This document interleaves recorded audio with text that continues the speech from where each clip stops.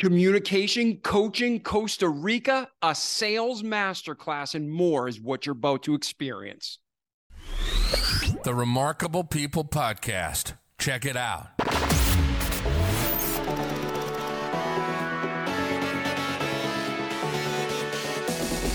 The Remarkable People Podcast. Listen, do, repeat. For life. Hello, friends. Welcome to this week's Remarkable People Podcast episode. This week, we are going to spend time with our friend, Richard Blank. Richard's episode is different than our normal episode, where instead of focusing more on his personal journey and story, it's a sales masterclass on communication, call centers, bettering yourself as a business owner and communicator, and so much more. So truly get your pens and paper ready. You are going to want to listen to this episode, take notes, apply it, rewind it, and play it again.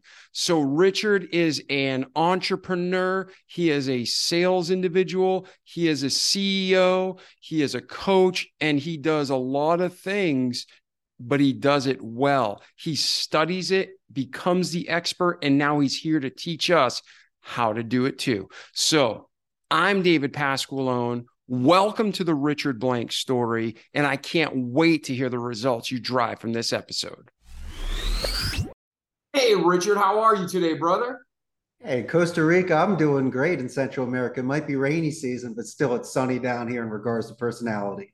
Oh, I know. I'm not jealous, but I'm like super like wanting to be there with you and do this episode live. I've always wanted to go to Costa Rica, and I've heard it's nothing but gorgeous. Is that your experience?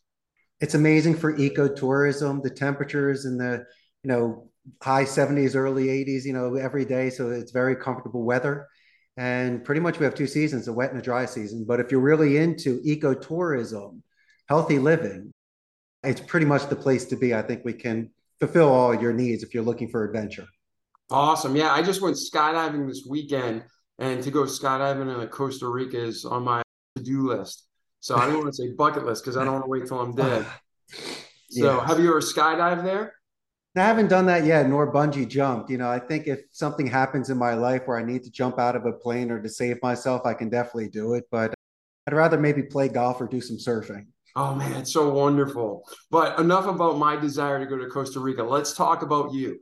I just told our community a little bit about you, just a little bit, and they're pumped to hear your episode. Before we start, though, if you were going to summarize, they're going to get to hear your story from birth through today, and then we'll transition into where's Richard going and how can we help you. But if our listeners right now are thinking, should I listen to this episode or not? What's the one main purpose you want them to walk away with when this episode is complete? No, absolutely. Fortune favors the brave. And that I think if you're able to take a chance in life and to drink life and to be responsible in regards to your finances and your family, if there's something inside of you that is pushing you towards a destiny, you should take it.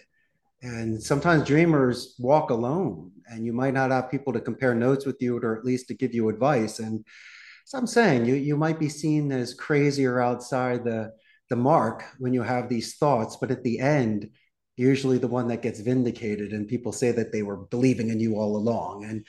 But it's really one of those things where, David, if you can look at yourself in the mirror, you know that every day you're striving towards something that will enrich your life. You won't live with regret. And Amen. So the distance, yes. Yeah. Oh, I apologize, brother. There's a short delay.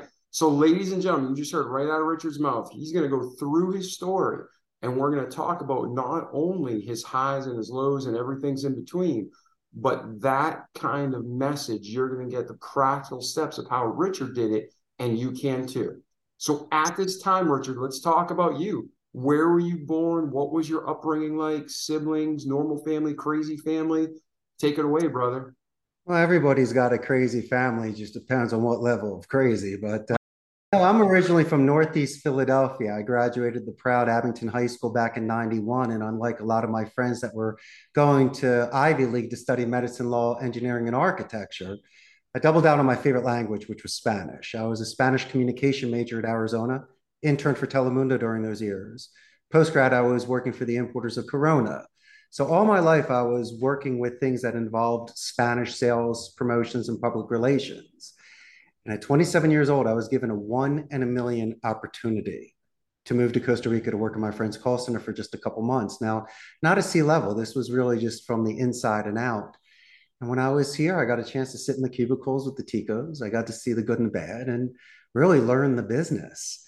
And I think the thing that was most important for me, besides the technical side, I got a chance to really see the dignity that people were looking for. And if you extend empathy towards individuals, you might reduce attrition, get the most out of somebody where you can delegate and promote them. And I think some of the greatest experiences I got, I almost consider it my graduate school, were the 4 years that I worked at my friend's call center, because in essence, after leaving that center, it gave me enough self-confidence and self-reliance to start my own center. And here we are today, David, close to 15 years of an anniversary and 150 agents. Now, what was your childhood? Because we go through your background matters because it makes you the man or woman you are today. You are a man, but you know what I mean? So was your upbringing, did you have brothers, sisters, only child? What was that like? That's a great question. No, I had a very loving family, a nice upper middle class existence with private schools, and we belonged to a country club. And I was given a car when I was 16, so I had everything that I wanted growing up, which was wonderful for comfort and very generous of my parents. I have an older brother, 4 years older than me, with the same name as you. His name is David Blank, and it was always fun because when we played athletics in the backyard and stuff, he would always push me to be better. And really instilled a lot of confidence in me to compete with bigger kids. And but there's a lot of expectations, my friend. I mean, you are given a lot of opinions, and I should have been following in my family's footsteps. That was at Harvard Law, Columbia Business School, and Washington and Lee undergrad. And so imagine those sort of shoes to fill. And so maybe I was considered the romantic and renaissance of the family because instead of finance and economics and law, decided to become bilingual. Now, my best argument was my great grandparents that came to the United States at the turn of the 20th century. They came from Eastern Europe. They were in New York. They were in the garment industry, and they had to learn English. And so, in essence, it just skipped 2 generations. And I was just reliving my nomad blood and moving south, not just going back to Europe. And, the main thing is, David, as well, to be honest with you, everybody wants adventure. I really wanted to leave a castle to slay a dragon, save a princess, and be a prince. And since the world is so small, how do you get a chance for this sort of adventure? And so I guess by getting past my parents' guilt, I decided to take this 1 in a million chance and to move abroad and see what could happen. Nice. Now, when you got there, was it culture shock? Was it purely like enthusiasm? Like, I can't believe I'm here? Was there a transition period from culture to culture? Wonderful question. That's why you have one of the best podcasts out there, David. Let me go over a lot of those things. First, since Spanish was my major in college, it was easy for me to acclimate the language. Secondly, it showed a very good first impression on my end. Even though I was a guest in this country, I really was able to put my best foot forward. My junior year in college, I lived in Spain. So I had a chance to do it for 2 semesters over Christmas break as well. So living abroad and being an expat was something I was already used to. It was just a different culture in Costa Rica compared to Europe. But no, I had friends here. I had some way to earn a living, and I was stimulated. It was really about shedding the skin and being almost reborn. And I knew that I was following in my natural footsteps because every day I was elated. I couldn't wait to get up, going to work where? I was increasing my skills and learning something and literally having the best time of my life in my late 20s when it should have already been over. And then I also realized something else, my earnings potential. The call center industry is exceptionally lucrative. And the fact that I could hire specialists in the IT department, I could hire attorneys to assist me with the labor laws and a human resources director, I could hire everybody. But the special sauce, David, that you and I could put the cherry on top is knowing somebody's name and doing old school coaching and investing in them and realizing that feeding families comes first, the riches come second. because the gold and the jewels lose their luster. What are you looking for after a while? For me, it was really about positive reinforcement, David. Just want to see if this could work, if this long shot could pay off. And there are people out there with deeper pockets or maybe some degrees in IT that could run circles around me. But I tell you what, I have pinball machines here. I have a gamification culture. I'll know somebody's name and break bread with them.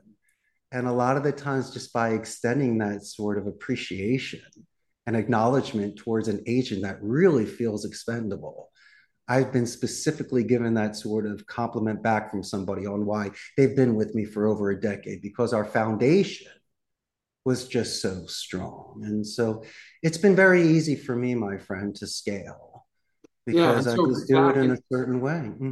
yeah, I apologize for the delay, Richard. So if I'm hearing you correctly, some of the takeaways for our listeners so they can have the same type of success is you went in and you were excited, but you also prepared. You didn't just jump in blind. You knew the language, you prepared, you knew there would be a cultural difference.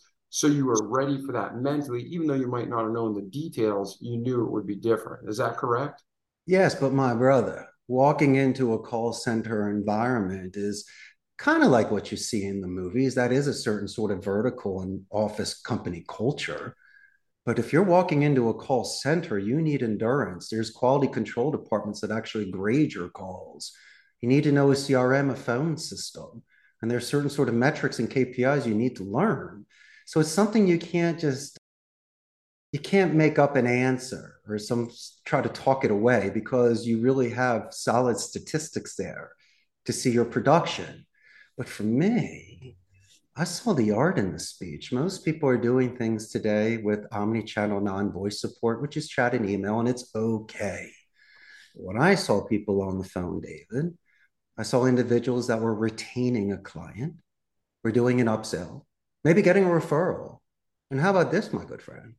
Getting an exit interview from somebody just in case competition earned their business. Is there something we did where we fumbled the football and lost it? And so, as a communication major, I found this to be exciting because there were a lot of codes that I figured I could crack to be able to increase talk time, increase conversion ratios, and just make a ton of money. And my statistics were there because I was in a controlled focus group environment for 4 years. So I did earn my stripes. And by going from agent to owner, I really avoided all of those levels of supervisor management, which could have tainted me or made me just lose my essence in who I am, David. And if that makes any sort of sense, you and I are still pure in the art that we're doing here. Yes, and then I love what you said about the person's name. You know, Dale Carnegie, after the Bible, I think it's the most popular book in the world, most converted languages, How to Win Friends and Influence People. And he has a whole Yeah. chapter on it. You know, the name Jesus should be the most popular, but the name that people love to hear most is their own. And you mentioned Right. that like two or three times already. So talk about that personal message, because so many people, you get calls and they read you a script and they're just showing up for work. You became someone who became a master of the art. So for people, whether they're in a call center or any career, talk about the importance of mastery and really be getting personal. Let's talk about the composure, David, and then I can also go over the delivery. Someone needs to know how to wield a sword before they use it. And so when somebody walks into my call center, what I do is I put fear into perspective. By learning a second language, it's 10 times harder than any sort of project I'll put them on. Imagine that sort of structure and discipline. Number two, you don't want to compromise somebody's ethics. You see the Wolf of Wall Street and Boiler Room, Glenn Gary, Glenn Ross, and Prime Gig, and Hollywood does it. And these are amazing artists of speech. But as I mentioned, you have 1,000 ways to earn a dollar if you're marketable. You can choose the sort of campaigns that you do that can make you feel good about yourself. But also, it's about dedicated practice. A lot of people just grind through the calls. They have hedging issues. They say sir and ma'am instead of the name drop of personal pronouns. But it's just one thing that these individuals need to have that sort of structure. And finally, before I go into the execution of this, I would prefer to have somebody with no experience at all. I can teach you a CRM and a phone system, but a lot of people are not coming in with bad habits or a cancer, or as we call them, jumpers. that will just taste it and jump because they just don't want to be there and make the calls. So that's one thing. I just want to make sure that you have the balance and the stability to make these calls and be brave and to do it properly. Now, the execution of the call. I also think that individuals should be really focusing on their phonetics. To me, I believe there's many tell signs with your tone, rate, pitch, and duration. Somebody should have a consistent tone of empathy and confidence. I also believe in mirror imaging on a rate and a pitch, so you can find spikes and dips to ask tie downs and pin down questions. You can rake questions when you give a long list, pausing in between each one for positive or negative reinforcement, taking it from a horizontal to a vertical with open-ended questions. I believe in military alphabet because people have exotic names or you just don't want emails to bounce back. How about this? This is a $1 million piece of advice. The positive escalation. Everyone is always so concerned about the gatekeepers that are holding you back from speaking to a decision maker. Well, why don't we reverse that sort of mass and use it to your advantage and Wu Wei so there's no resistance there? What I like to do initially when someone picks up a phone call is to give a company name spike. I'll ask how a company is doing and say the name of the company better than the person answers it. They in turn will then, their ego defense gets reduced. It almost sounds like mystery shopper and I've even been there before. Like I've been familiar with the place. Secondly, they will ask who I am or what my company is. Maybe they might ask it in a negative tone, and that's where we use a buffer boomerang technique. I will buffer your negative tone. I will name drop you. I'll repeat what the question is and let you know it's an excellent question and then send it back to you in a positive way. And so these are ways to show active listening using name drops, readjusting tones of calls. And as I was mentioning before, studying the phonetic microexpression reading, which is mirror imaging the rate and the pitch, but that could still be manipulated on a 30-second to 2-minute interval of attention span. And so I believe that the answering speed is a subconscious thing that people cannot manipulate. And the funniest thing is that since we're in this environment where we lose 3 of our senses, our taste, touch, and smell, our hearing should be expanded naturally. But I also believe in image streaming where you can use adjectives and descriptions for your visual. So it does still exist. But the greatest tell sign of all, non-visual, is actual silence.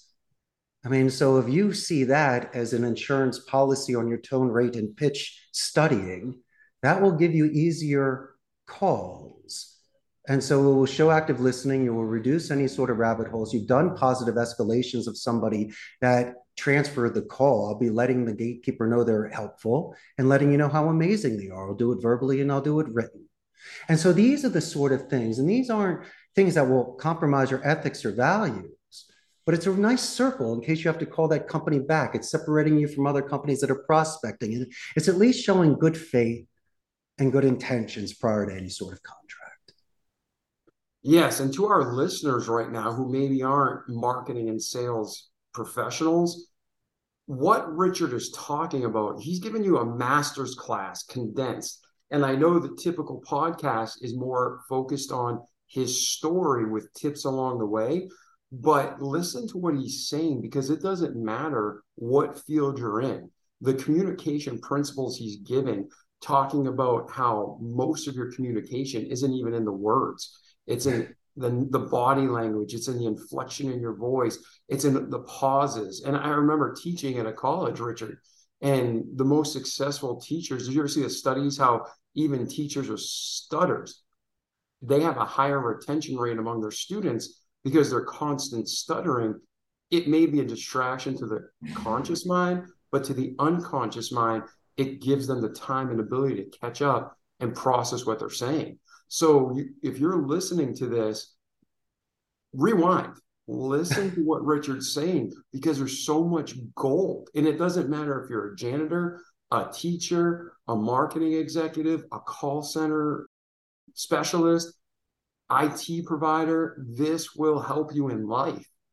So you've obviously not only went to college for communications, but you've perfected your art. And you mentioned how you were 27 when you got to Costa Rica. Take us through from 27 to today. What was your life journey like? And then we'll tie into the professional, where you are today and where you're heading. Well, those 4 years that I worked at my friend's center, once again, was my graduate school, but I got to master Spanish, master the industry. And then when I left my friend's center, I worked at my family's real estate company for a while before the market dropped out. But I was making calls out of my home, which was great, and had a couple of people working with me. Back in the States or Yeah, in back in the States. My okay. brother is a broker out in Arizona. So I was doing some lead gen with him with a couple of agents here. And that was successful until about 2006, 2007. Yes.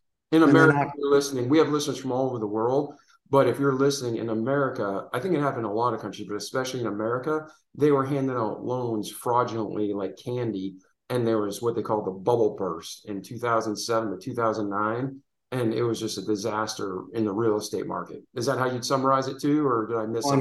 100%. And we were just simple listing agents doing cancels, expires, and FISBOs. But Yeah, it not really, you did anything wrong to your brother. I meant just how what led up to the pop of the bubble. That was the of course. And fraudulent. those were exciting times.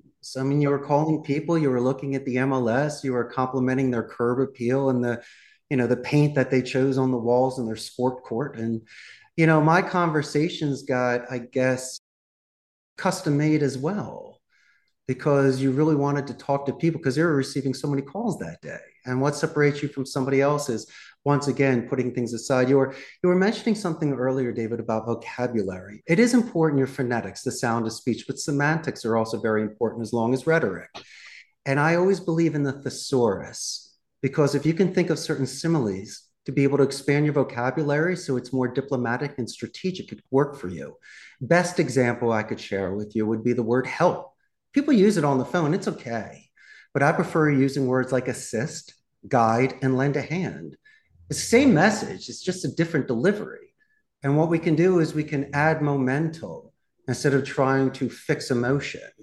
And so I've seen, just by making those sort of, and here's another one. Instead of saying, excuse me, I would say, David, for my clarification, was it ABC or one, two, three? Yeah. There are a lot of small swords we'll fall on, which is fine because we just don't want to ruin the momentum. It's like, listen, I'll clean your spill, I'll pay for the bill, and then we'll get out of here. Let's just not ruin the night. And so there's certain things that I will do on a phone call just to keep the happy going. And those are the sort of soft skills that I think that people would enjoy. And so, besides the real estate, and then when that ended, I launched my website October 4th of 2007 and landed my first account February 6th of 2008. And you're going to love this. It was one seat, 1 week. That's it. But I was so happy because the long shot paid off. I saw the spark, and I knew if I was taking very good care of this, I could make it into an inferno. And there's nothing more pleasing than creating something from nothing. And I believe the stars were aligned. And so, as I mentioned before, if you become accountable to your clients, so there's no surprises, you put your best foot forward, the chances are, if you can work through the tough times together, imagine how easy it'd be during the good times.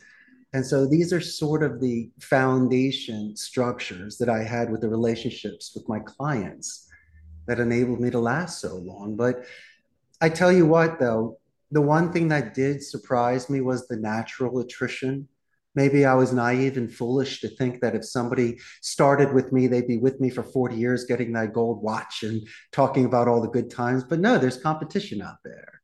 And people leave for various reasons. It could be a scheduling conflict, David, at the university. Or maybe their boyfriend or girlfriend works at Amazon and they go there.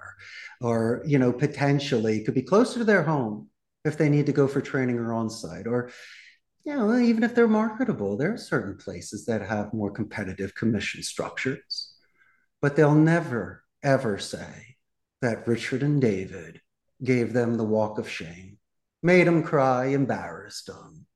We don't do things like that. Our goal is to promote you and find ways for you to be your best. We're not the kind of boss that does things like that. We have leverage. I'd rather promote you than fire you. And the bosses that do that have an issue. And they also have to realize something else. You can play big shot for a day, but if nobody shows up tomorrow, you don't have a company. It's You got to be very very careful about that sort of balance that you're looking for. that's very true. Very true. So from that first account, that first seat in 2008 to today, take us through your journey.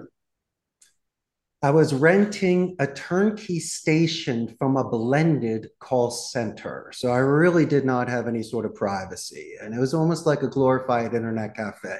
It was an excellent way for me to be extremely conservative with my money in the beginning, to pay the salaries, to pay the taxes, to pay the guy's rent for the month for the station, and to make my margin.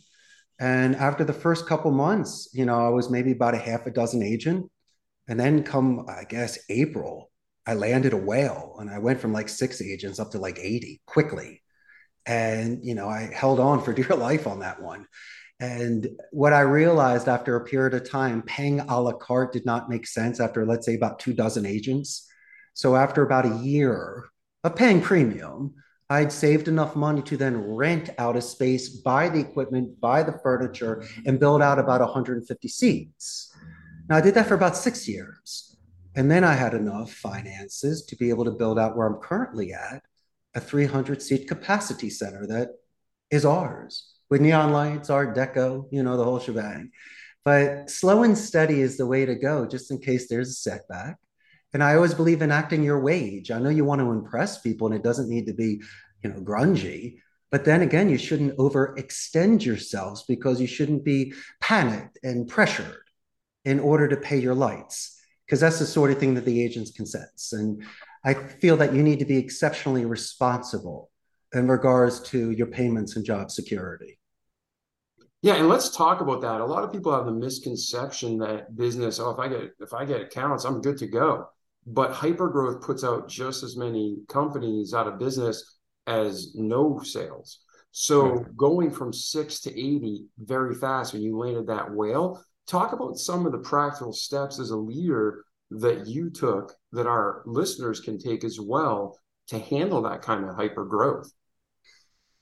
I was very fortunate because when you buy used items, it could be beneficial, or sometimes you don't want to buy used used items. But with electronics in Costa Rica, electronics in cars are exceptionally expensive because of the 80% tax, the import tax.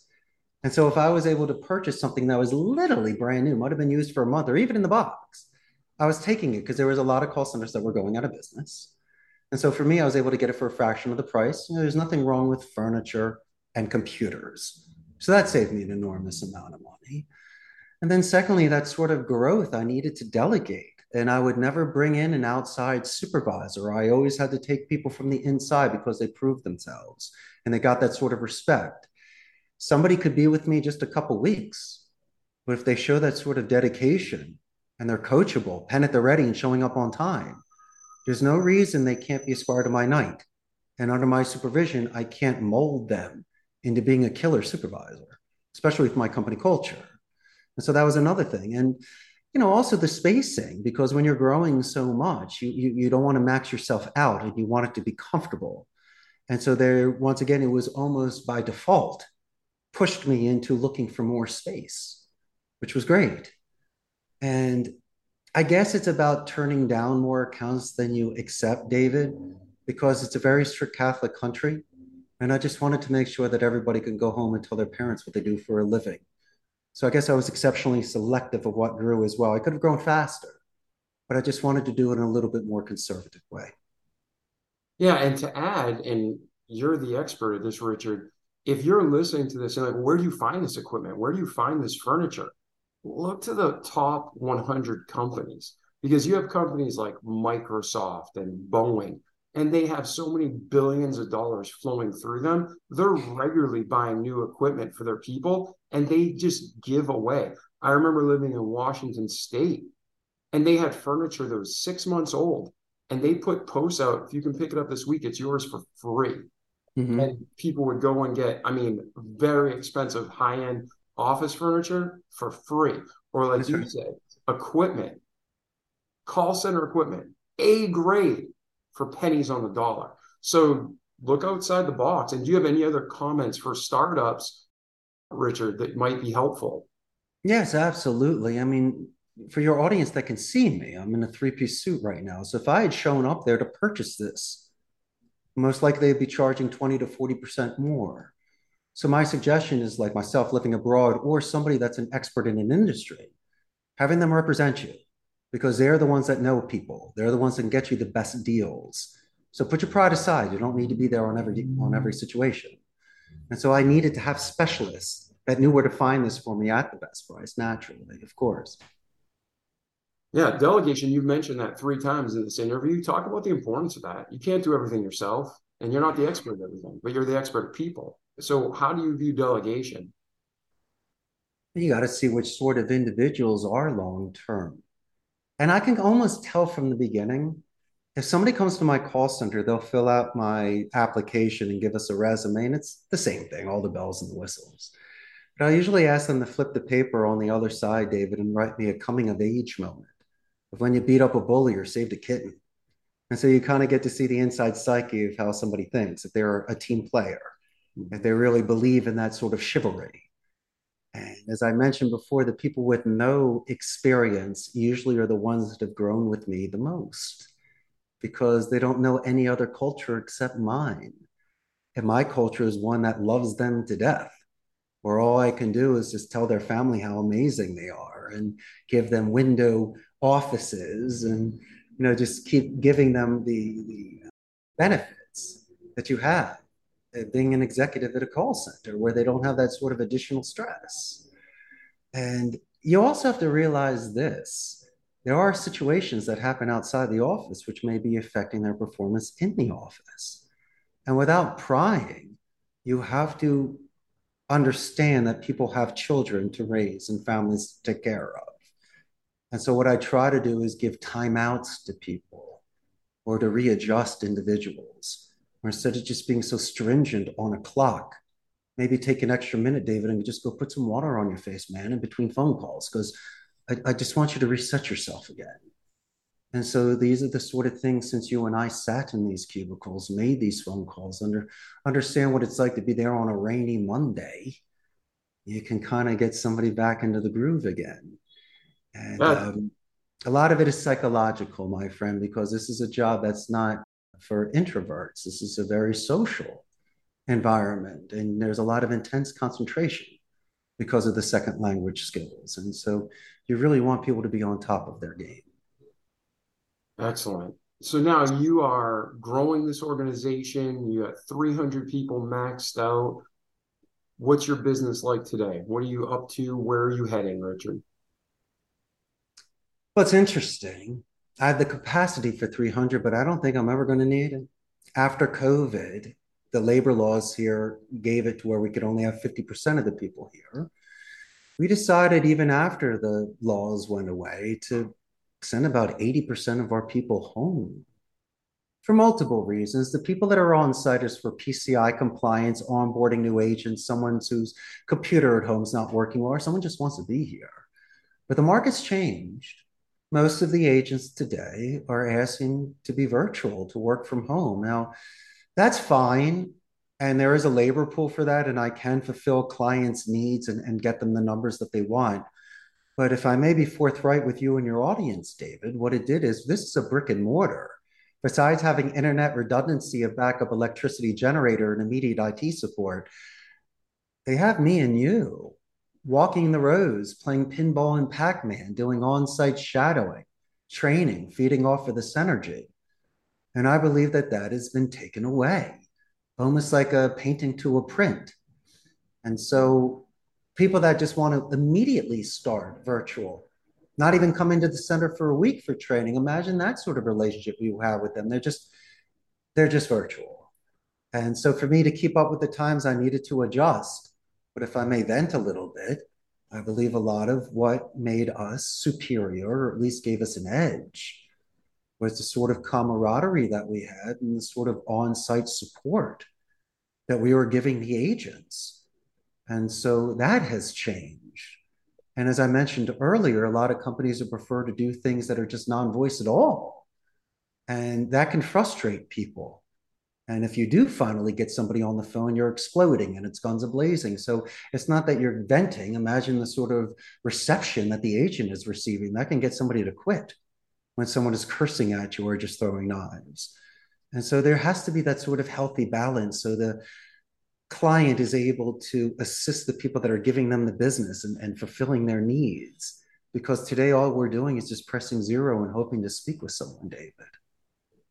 Yeah, and this is something that's affected major corporations. I know, like personally dealing with Facebook or Meta and Google and Microsoft, Verizon on a regular basis, man, their customer service has gone down so much because everything was decentralized. So when Yeah. you're talking about the camaraderie and the training and even the healthy competition, we didn't mention that, but in a sales environment, that's crucial. It's fun.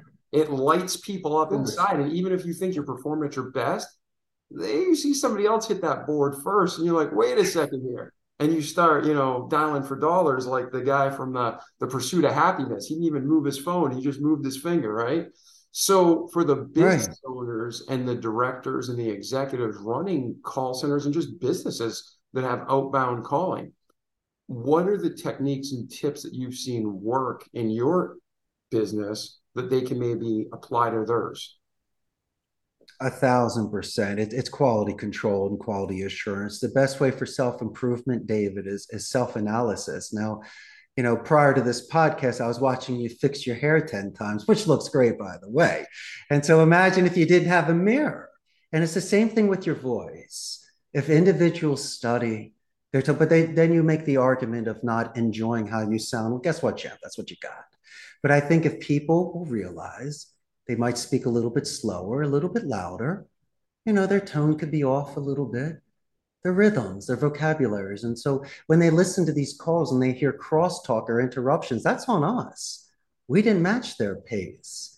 If they didn't name drop enough, or even the personal pronouns of the your and the are, these are the things that keep your attention because you don't want to exhaust the name drop. That should be done on transitional sentences, rebuttals, and clarification questions. But every single sentence usually has a personal pronoun to keep their attention again. And so, how about this? It's really about active listening. Since people are working from home right now, you might hear a dog or a child in the background. People shouldn't brush that aside. That's a perfect moment to anchor somebody and really connect with them with a Me Too technique, letting them know you love children or animals. But then doing the smart thing by asking a second or a third follow-up question. Boy or girl, how old and what sort of breed and what's the name? And so it gives you a chance to connect. Then they inadvertently and passive aggressively realize, David, that they might be disturbing the phone call and put them aside. And that's just once again a chance for you to really connect with somebody differently than that script that you're pitching them on. And so then you realize after 10 minutes that you're getting this appointment, that you're getting this sale, or you're getting this referral, what you did differently. What you did differently, David, is you were being you. This conversation we had prior to the podcast, we were discussing on why you're so successful. And I said, because you're extremely transparent, you're very pure, and you seem like someone's best friend or big brother. You said, well, Richard, that's just me. And I go, yeah, David, that is you. And if you weren't like that, you're out of character. And so I think that if somebody is natural, not a clown or acting the fool, but my goodness gracious, if you have something in common, stop for a second and talk about that thing. Because the person on the receiving end will then realize you're loosening your tie, you're a real person, and you were mentioning the professors that stutter. It's because they're not vulnerable, but they're letting themselves be out there of being true. And I have no problem letting you know how much I love dogs, or how your son sounds really cool. And he sounds like, he's a good baseball player or something because you're about to go to the Little League game. And so I love things like that because when I call you back, I'm going to ask about your anniversary. I'm going to ask about your promotion. Did Billy win his game last week? And you know perfectly well, David, no one else is asking you things on the phone. And so when it comes down to you choosing who you want to do business with, I may be more expensive. My contract might be different, or it just might be a different deal altogether. But you have a good feeling about me. Just like you're willing to drive a couple extra blocks to that pizza place, or to give that small five and dime or hardware store guy the business because you just love him. He knows your name. When you show up, he walks with you and helps you pick things out. I love that sort of personal approach, and I'm willing to pay for it. And don't make 100 phone calls a day, David. Make about 85. Don't talk for 5 minutes, talk for 10 minutes. Your QA department's going to freak out because you're ruining the numbers. You're not doing the average. Well, I'm not average, but look at my end result. They're much better than everybody else. I'm an artist. I might be commissioned, but don't limit me because then you don't get the best out of me. I think that's so well said. And I seriously think people should be rewinding Ooh. this episode. Yeah, people should be rewinding this episode, whether you're watching or listening. This is a sales masterclass, a communications masterclass. And Richard's bringing you some real gold that if it's passing you by, you be taking notes and applying it because this is excellent, excellent information that not everybody shares. So thank you. You're Now, welcome. there was right there, boom. I was just going to say that because we're over Zoom, there's been several times where I've cut you off or we've talked over one another. That happens, especially in today's post mid COVID world, right? Because so many people are doing Zoom meetings. Are you teaching your people to give extra long pauses, or are you just having them like what we're doing, just, oh, I'm sorry, and then moving on? How do you recommend the overspeak when there's delays in virtual communication? Well, you got to be very careful because if you do things like that, it'll almost look like those dubbed kung fu movies where it really looks off. So it's going to really throw you off. But no, listen, whatever happens on Zoom in regards to that, I think people can realize the rhythm. But the goal on the Zoom calls to see what people have in the background. So you can compliment someone's furniture or artwork or a stuffed bunny rabbit in the corner.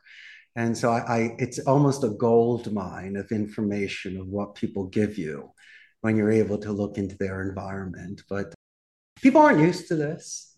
I mean, sure, in a meeting, they might be asked a question and occasionally a glance will be in their direction. But in Zoom, you're really just focused on this camera the whole time. It almost reminds me of Cindy Brady in the Brady Bunch when she lost her mind with that red light above the camera. And so it could be memorizing. It could something that could throw your game off. But to me, I just think that you should just almost enjoy it because we're very fortunate with technology to be able to do this. 50 years ago, we'd be in a lot of trouble.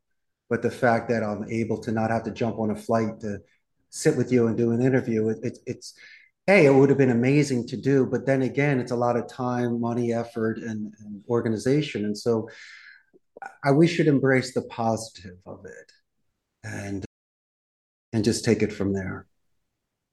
Yeah, so to our listeners, whether you've been in sales for years or you're a new beginner, what Richard's talking about was observing the environment is crucial. The key is be genuine. Would you agree with that?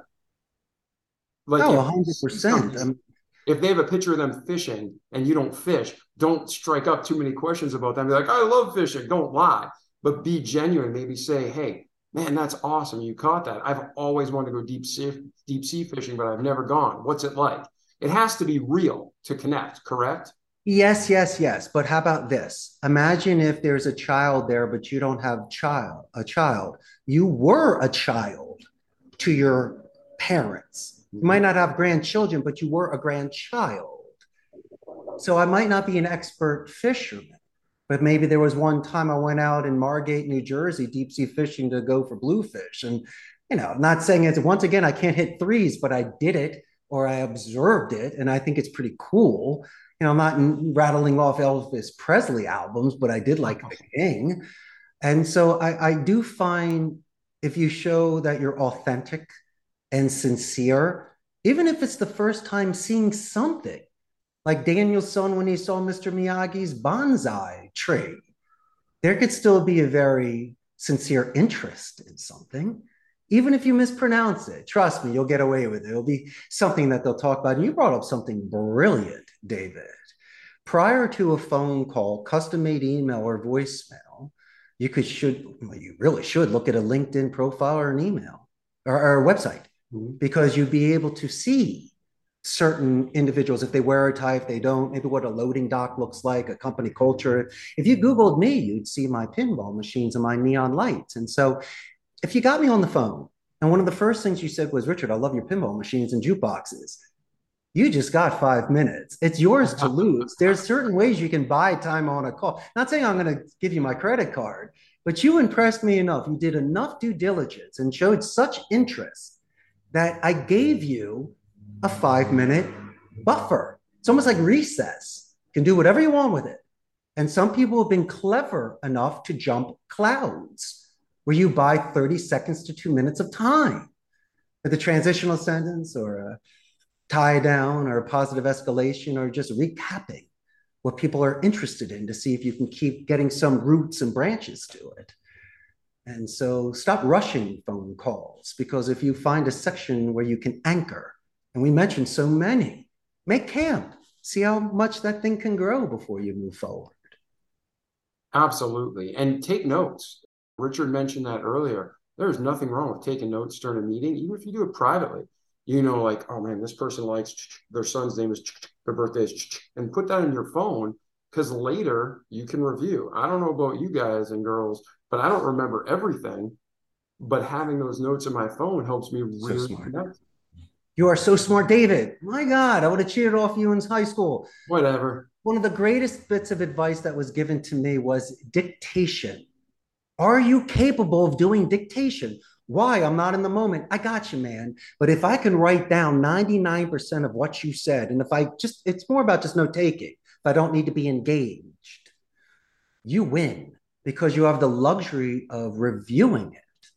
And then if you do a meeting minutes after a phone call, imagine that sort of impression that you're giving. And so you can't space out and only take notes, but if you can do both and balance that, and I'm excellent at dictation, I can do shorthand and also I can type as you talk. And it really is a benefit, David, because you have all that intel on your side. And also, there's no miscommunication, because if you said Tuesday and then all of a sudden you thought it was Wednesday, no, you mentioned Tuesday. I got it here. And so it's an excellent way to save yourself too.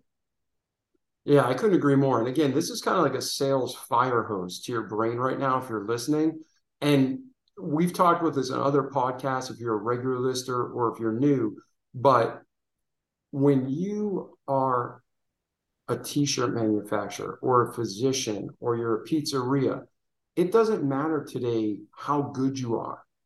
Marketing is what drives the business, sadly. And I'm a marketing professional, right?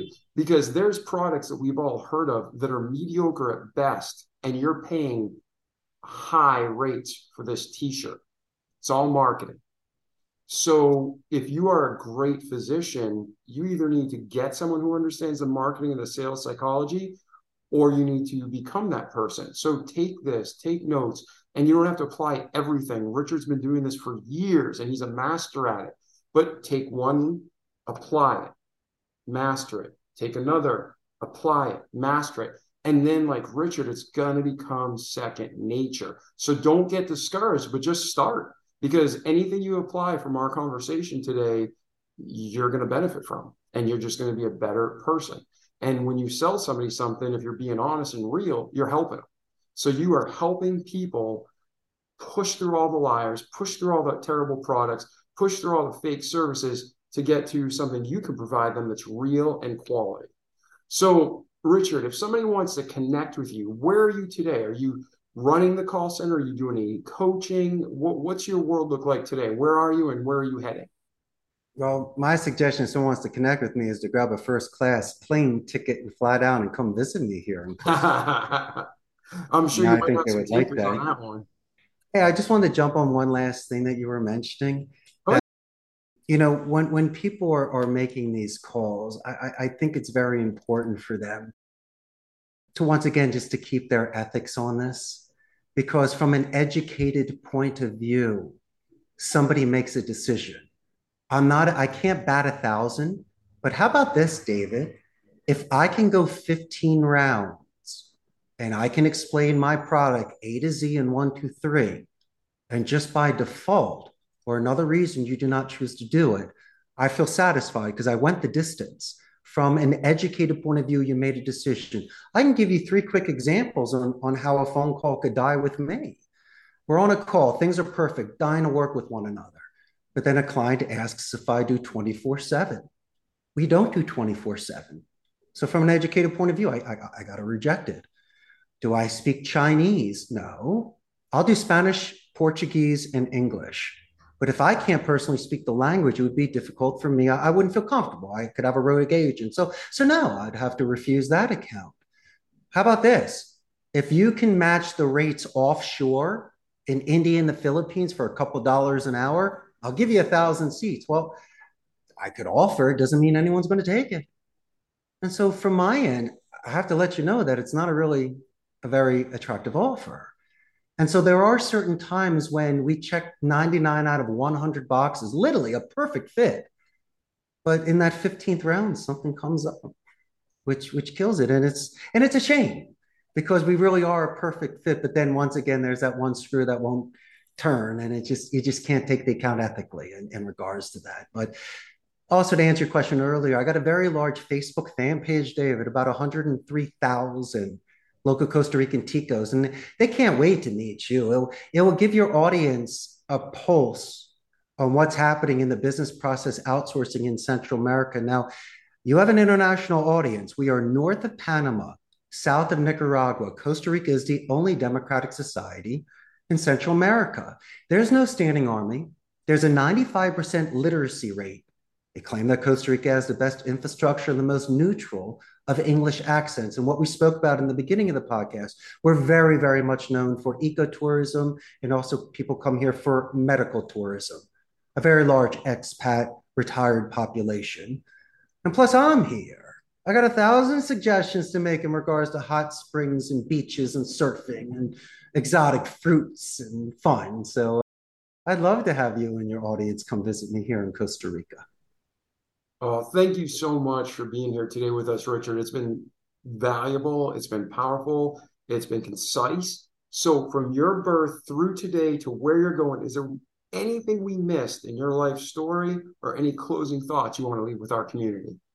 Well, first is I can't thank you enough, David. I've really enjoyed being a guest on your podcast. Your audience is amazing. But my last bit of advice, my friend, is that there are a lot of naysayers and gray believers that are out there. People that love you, they just don't understand the mission that you're on. And as I just say, hold firm and enjoy your life. It's very short. You only get 100 years. And I think that each one of us has some sort of destiny. It doesn't necessarily have to be a call center owner. And hopefully today I was able to shatter any sort of misconceptions you may have about call centers and CEOs. But I also believe that I was given a gift.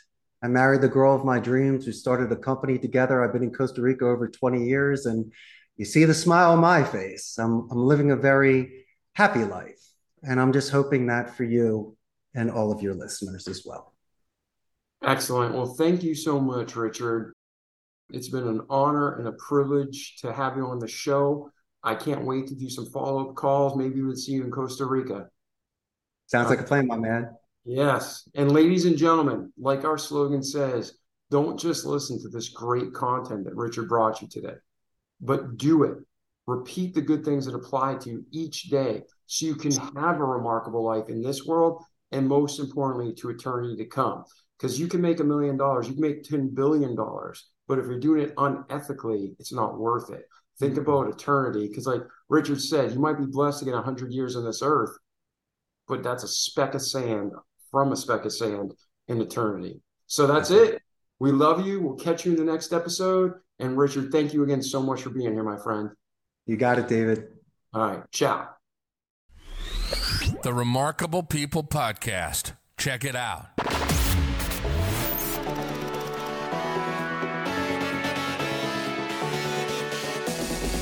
The Remarkable People Podcast. Listen, do, repeat for life.